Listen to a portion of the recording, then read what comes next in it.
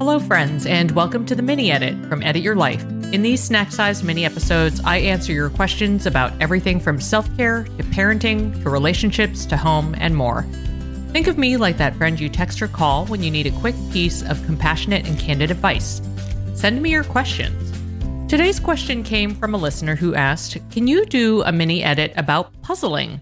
Where you source them, materials you look for, approach, etc. I love this question, and it came in just as I was cracking into a fresh 1,000-piece puzzle. This message also reminded me that a while back, I posted about a puzzle I was working on and how I was doing it, and oh my goodness, the distressed DMs about my approach, it was pretty funny. Now, before I get to approach, puzzles have always been a big part of our household. I have never been great at pretend play with toys, but puzzles, I am all over them. And it started getting legitimately fun when my kids got to the 100-piece puzzle phase. Some of those puzzles were fun for me to snap together on my own. And puzzles are really fun for us to do as a family. Even Violet recently observed how she loves that puzzles help us keep off our phones. Recording this mini edit reminds me that I have a post on my former blog, Boston Mamas, which is still alive as an archive site, and I will link it in the show notes. It's called Awesome Puzzles for Kids and Adults. And in that post, I share recommendations for babies and toddlers, preschoolers, big kids, and then 500 to 1,000-piece puzzles. Over the years, we have passed along the younger kid puzzles and continue to periodically redo 1,000-piece puzzles. And I was just talking to my friend Anne about whether it would work to do puzzle swaps. And we agreed that the main prohibitive feature is that for somewhat fastidious people like us, we would want to swap with people who never lost puzzle pieces. We'll be right back. Did you know that hyaluronic acid naturally occurs in our skin but decreases gradually as we age, leading to thinner, drier skin? If you're looking for support hydrating your skin from the inside out, check out one of the tools in my hydration arsenal, Ritual's Hyacera. Clinically proven to reduce wrinkles and fine lines and increase skin smoothness in 90 days, I take Hyacera every morning with my first glass of water, and like all of the Ritual products I have tried, the capsule actually smells good. Ritual's products are tested and validated by a third party for allergens, microbes, and heavy metals. They also engage in industry-leading sustainability standards and are a female-founded B Corp, which means they hold themselves accountable to not just their company's financial health, but also the health of people and our planet. Want to join me in hydrating from the inside out? Start Hyacera to help minimize wrinkles without compromising on clean science. Hyacera from Ritual is a clinically proven skin supplement you can actually trust. Get 25% off your first month for a limited time at ritual.com/edit. Start Ritual or add Hyacera to your subscription today. That's ritual.com/edit for 25% off. This show is sponsored by BetterHelp. Oftentimes, when asked to think about what one would do with a bonus hour, people reference things like exercise, play, and rest. These are all super important things, and I would recommend adding getting the support you need and deserve to your list. As a mom, independent business owner, and human blessed with many relationships, I spend a lot of time giving. So one of the greatest gifts of therapy for me has been the ability to know that someone is holding space for and listening to me. No filter required. I adjust my session frequency as needed, and it is a huge comfort knowing support is there for me. If you're thinking of starting therapy, give BetterHelp a try. This online therapy platform was designed to remove the traditional barriers to therapy and make mental health care more accessible to everyone. Simply fill out a brief questionnaire to get matched with a licensed therapist and switch therapists at any time for no additional charge. Learn to make time for what makes you happy with BetterHelp. Visit betterhelp.com/edit today to get 10% off your first month. That's BetterHelp, HELP.com/edit. Okay, we're back, and I'm going to answer the specifics of the listener ask.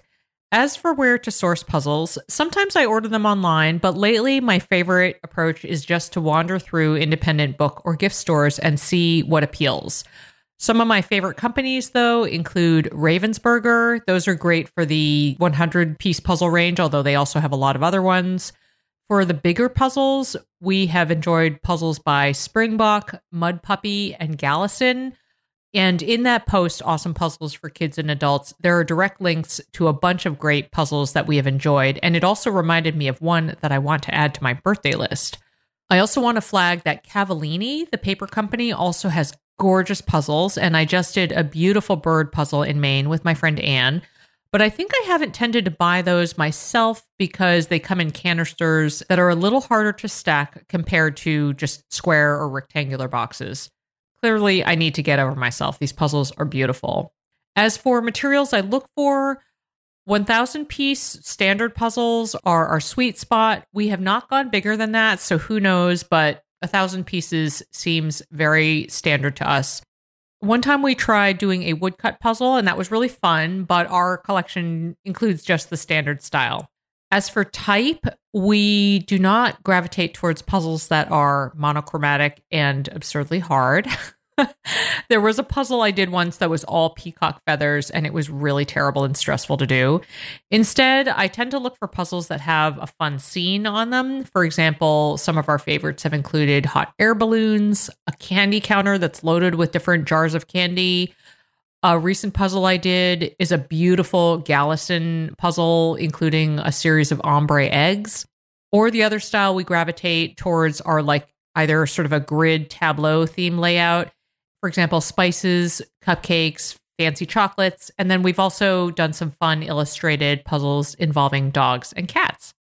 As for our approach, I always start by obsessively flipping over all the pieces and then separating out the edge and blank pieces. This is just how I do it. This is how I always like to start while my family digs into the actual puzzling.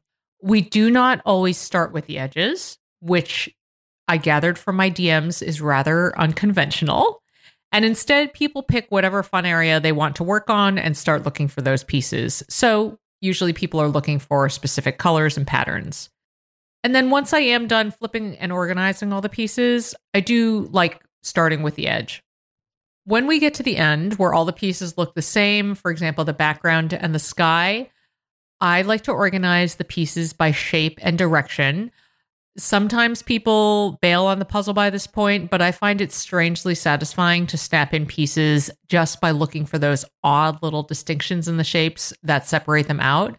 So I don't know. I don't know what it says about me, but I do find it rather satisfying. I hope this was helpful and inspires a fresh round of puzzling for you. And if you have a question for me, please drop me a line at edityourlifeshow@gmail.com or DM or comment on a post on Facebook or Instagram at edityourlifeshow. Thanks for listening.